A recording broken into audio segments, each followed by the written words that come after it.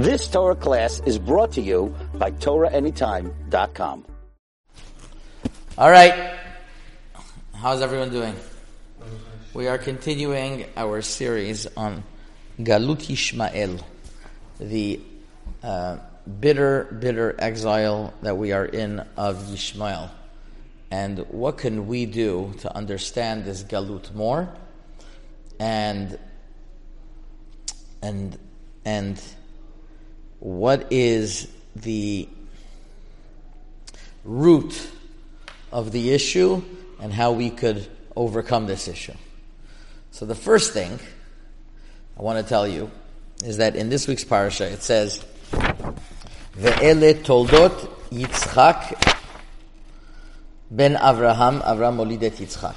And there's a famous Balaturim that connects last week's parasha to this week's parasha.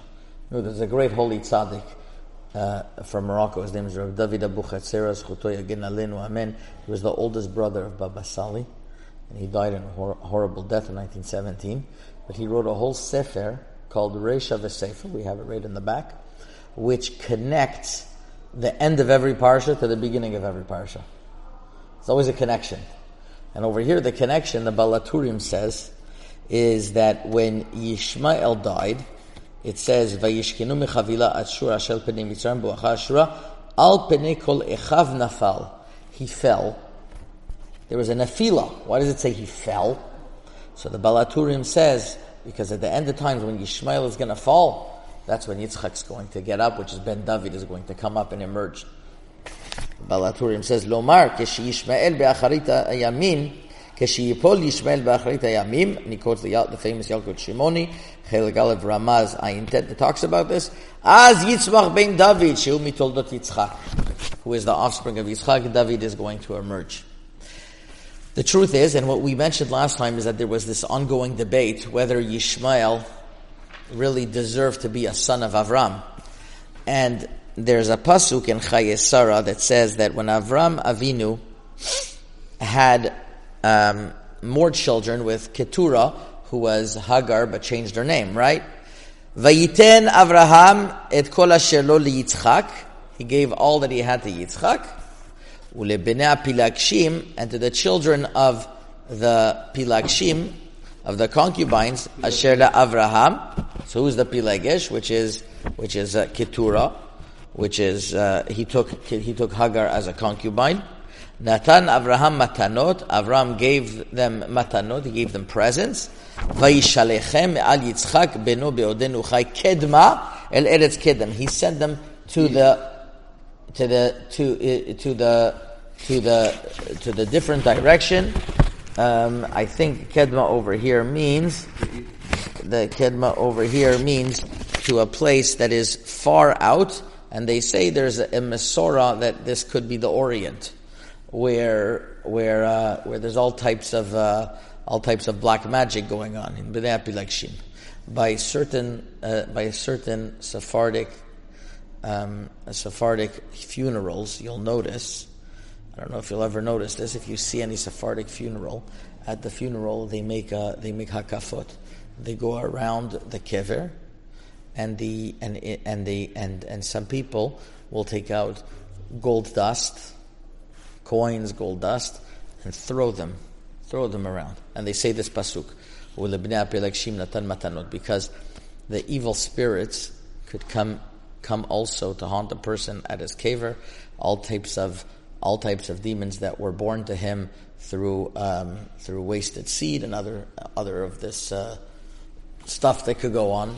Should focus too much on this stuff, but what happens then? So we chase them away by giving them matanot, like Avram Avinu, natan lahem matanot, and the Orach Chaim HaKadosh says over here that to Yishmael he didn't give matanot. Why did he only give to Bnei Pilagshim? Says the Orach Chaim, because according to what I said in the previous parashiyot, that Yishmael mishpat kniya yesh bo leYitzchak meshulach ve'omedu. He's really owned by Yitzchak because he's a property of Hagar, who is a property of Sarah. So he really belongs to Sarah, and that's why we said Avram didn't even consider him a son. V'yesh lo la'el ayom mishpat ya'aseh v'yakir nikne likonav. And here the Orach Chaim, he prophesizes and he says there's going to be a day eventually that we're going to make sure that he's going to be, we're going to recognize who was the one who acquired Yishmael, and that should happen very quickly, which means that he should be subservient to Am Yisrael, which was because he is their servant. Well, afterwards we're going to discuss that. So here we have the topic of Bnei Apilakshim. We have the topic of Yishmael rearing his head again, and we're in very trying times. How do we fight against the Yetzer Hara? How do we fight against the Yetzer Hara during these times? So I want to tell you two things. Number one is that we have the Yetzer Hara to be subservient to us. We have to have the Yetzer Hara answer amen to us. How do we do that? So there's one time a week where we have the Satan who has no control over us. You know when that is? Friday night. We come home. On Friday night we come home. We see that the lights are on. The table is set. There's shalom between husband and wife. So there's two malachim that escort a person. And the malach Ra, the bad malach, the malach that could always prosecute, has to say amen. He has to say amen to the good malach that everything is okay, and then he has no power to prosecute against us. So I saw the Sefer Shvile Pinchas says this is what happened when Lavan had to give Rivka to Eliezer. So he gave her a bracha. He says, Achotenu, our sister, you should be for thousands and for 10,000s. And one of the purposes of saying this of this pasuk, let's just see it inside.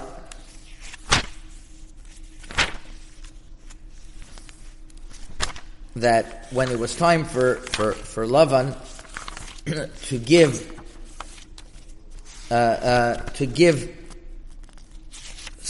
Rivka away, and he knew that he had no choice. At the beginning, he tried to say, wait for us a little bit of time.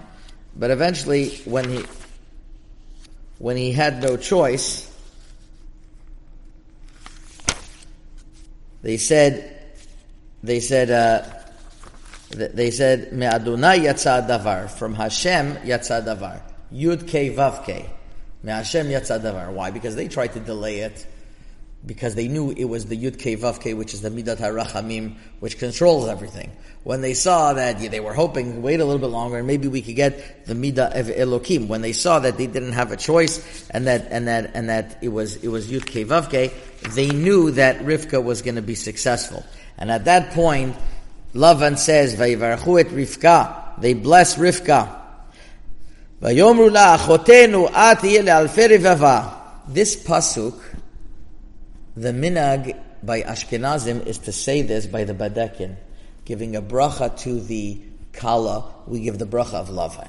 Now I would think, if you give a bracha, you give a bracha that Moshe Rabbeinu wrote, Yaakov Avinu by Amalach HaGoel, something. But you go pick a bracha that Lavan, he wasn't the most scrupulous person. Why should you go with his bracha? So the Khatam Sofer says something unbelievable. He says, you know what that bracha is about? What is the halacha when somebody marries a lady? How does he know how the children are going to come out? He looks at the brothers of the mother. Achot em. You look at the brother of the mother. So Lavan had intention when he made a bracha of at achotenu le'alfei revava that the children are going to be like me. Was he right? Yes. One of the children was Esav. That was like Lavan. Yaakov was more like Yitzchak, but Lavan and Esav were very similar. The bracha happened. But when we say the bracha under the chuppah, so we're saying it with two kosher people that have wonderful brothers. So we say that bracha, Achotenu ad yalfei revava. That's what the Khatam Sofer says. But the Sefer Shvila Pinchas is unbelievable. That the reason why we say this bracha is because we want the Satan to be able to answer Amen. Because once he answers Amen, he has no power. He has no power anymore because the Satan can't do anything because he himself agreed to it. So that's how we have under the chuppah for the Satan to answer Amen. So let's start off. We are talking about Galut Yishmael. We have to have Yishmael agree to us and say, we are the chosen people. The only way we're going to have Yishmael agree to us and admit that we are the chosen people is if we act like the chosen people. Shmirat Shabbat we spoke about. Kedusha. I saw an unbelievable story. There was an Avreich in Beitar. His name is Rabbi Eli Shoshan. He has a child, Yair, that unfortunately is not religious. Maybe now he is. But October 7th, he wasn't religious. And there's pressure against his father. He says, listen, but they always had a good relationship. The father, even though he was an Avreich, he always had a good relationship with his son. He told the son, listen, my son, I want you to be with us Simchat Torah. Yair said, Dad, I would love to be with you, but there's this unbelievable concert happening down south. And there's so much partying going on. How can I miss it? So the father said, you know what? There's a Chabad down the street over here in Beitar where they really party hard all night. You'll have the same type of partying, just, it'll make us very happy if you're here for Simchat Torah. Son thought about it. He really loves his father, even though he's on a total different path. He says, as long as I have my friend Adam with me, you can have Adam with you. So Adam and Yair came, and as a matter of fact, that Hoshana Rabbah, which is the day before, they already came to the house, and the father said, I'm missing Amens for my 90 Amens that I have to have during the day to answer Amen. Would you mind making a bracha on the lulav and the truck so I can answer Amen? So Adam made a bracha, and Yair made a bracha. And they went on the night of Simchat Torah, and they danced their heart out. And in the morning, they heard what happened. And Adam goes and he hugs Yair, and he says, because of your kibud ava'im, we are alive today. Unbelievable. Unbelievable. So when we do the will of Hashem, when we act like Yitzchak, Hashem brings us Yeshuot. But many people, they want to know, how do I act during this time of war? How can I be a soldier? We know personally people that are on the front lines. There's people sitting in the Beit Midrash that their siblings, their brother-in-laws, their uncles, their family members are mamash fighting the war. And we feel guilty. We're over here. What are we supposed to do? So we take upon ourselves to do this or that. What's our direction? So one of the great Gedolei Ador, Rosh Yeshivot of the generation, unfortunately, our Gedolim are moving on to the next world as they get older, but Hashem always leaves tzaddikim in his door to guide us. So one of those great tzaddikim, his name is Rav Dov Landau. He's the Rosh Yeshiva of Slobodka Yeshiva. He was around in the 1948 war. He knew the Chazon Ish. He was a holy Jew, and he lives in Slobodka. So he lives in Bnei Brak. He's the Rosh Yeshiva of Slobodka. So they asked him, what should we be doing? So this is what he answers. You know what you should be doing? Continue doing what you're doing, but do it properly. You pray 3 times a day. Focus on your tefillah more. And I heard a mashal to this, that when you have in war generals and soldiers, the generals are thinking of the strategies, how to fight the war. What do the soldiers do? If they start thinking of the strategies, oy vavoy, what's going to happen to the war? Every soldier is going to go on his own. No, soldier has to follow direction. We're soldiers. We have to follow what we've been doing till now. Not starting all types of crazy things. I'm going to start fasting for 3 days. Hashem wants you to do your avoda and properly. Eat well, sleep well, learn well, pray well. Do what you're doing properly. It's always cool to do new things. It's always in, it's hip, exciting, and it doesn't last long. Do what you're doing properly. So Rav Dov said, the kabbalot that we have to do, before a person takes on all kinds of new kabbalot, a person should make a cheshbon and think, am I doing the things I already do properly?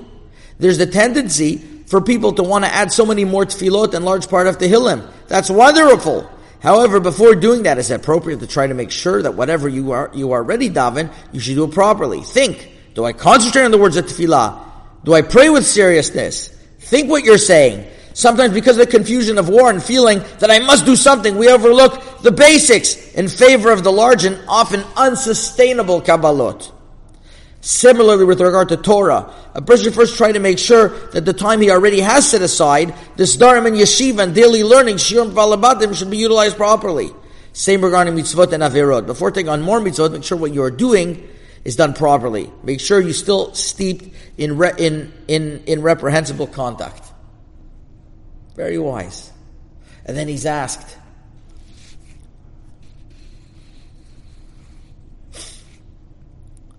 about all of the end of times that we're speaking about, Yemot Mashiach. Maybe we should be doing something that it's the end of times, Yemot Mashiach. This is what he answers. The Rosh Hashiva cautioned, however, that recent prevalent statements, such as these latest terrible sarot, that Klal Yisrael suffering or Chevlei Mashiach, should not be made. We do not know what or when exactly the Chevlei Mashiach will happen. Look throughout our history. Are any shortage of great sarot and colossal tragedies Klal Yisrael have suffered? For reasons that only Hashem knows, Mashiach has not yet come. Thus, it's not appropriate to make such predictions. Our task is to serve Hashem to the best of our ability, and Hashem will certainly send Mashiach when the time comes. We don't know when that time exactly is. But why should that make a difference to our avoda when Mashiach is coming? And if Mashiach is coming in a week or tomorrow, it doesn't matter. We have to believe that Mashiach is coming today and act accordingly. We can't start thinking, well, now when Mashiach is coming, I'm going to shape up. And if it doesn't come, then I'll be... No! Every day should be as Mashiach. Every day should be like it's your last day. It should be done to the fullest. All these things are called distractions. And therefore, if Dov Landau tells us the most important thing is not to use our equilibrium. He says the following: I remember in 1948, situation was much more dire than it is today. People didn't run away from Eretz Yisrael. What would they say? So people ask, should I go to Eretz Yisrael or not now? Well, if you were a businessman, you had a lucrative deal, would you go? If the answer is yes, then you should go for learning also. So that's also very important. If not, then maybe learning is not so important. You don't think it is business, maybe you shouldn't go then. It matters what your priorities are. The most important thing we mentioned is keeping balance. What you're doing, do properly. And I'll leave you off with the following, and I really want you to think about this. There are thousands upon thousands of mothers waiting by the phone for that phone call of their child who's in Gaza, who doesn't have the right to touch a phone for 4 days. Once in 4 days, they're able to call home. There are wives waiting to hear from their husbands how they're doing. Every day there's soldiers that die, and they don't know if they're getting that phone call. If we have thousands and thousands of people, of our brethren and our sisters that are in such tremendous pain, we cannot go over here in Los Angeles and just sit on our laurels and say, you know what, I'll take it, I'm not there, I'll take it easy. We have to put in our full avoda. We come on time. We focus on our tefillot. We focus on our Torah studies. We don't speak Lashon Hara. That is the avoda that we have to do. Not start thinking of fancy bells and whistles. Think of our basics. That is going to be a zechut for us. So just to finish off, for Galut Yishmael is a time where we have to have Yishmael agree to us and say, you are being a proper Eved Hashem, and you have the rights of being called Ben Avram, not me. Amen. Chazakum. You've just experienced another Torah class brought to you by TorahAnytime.com.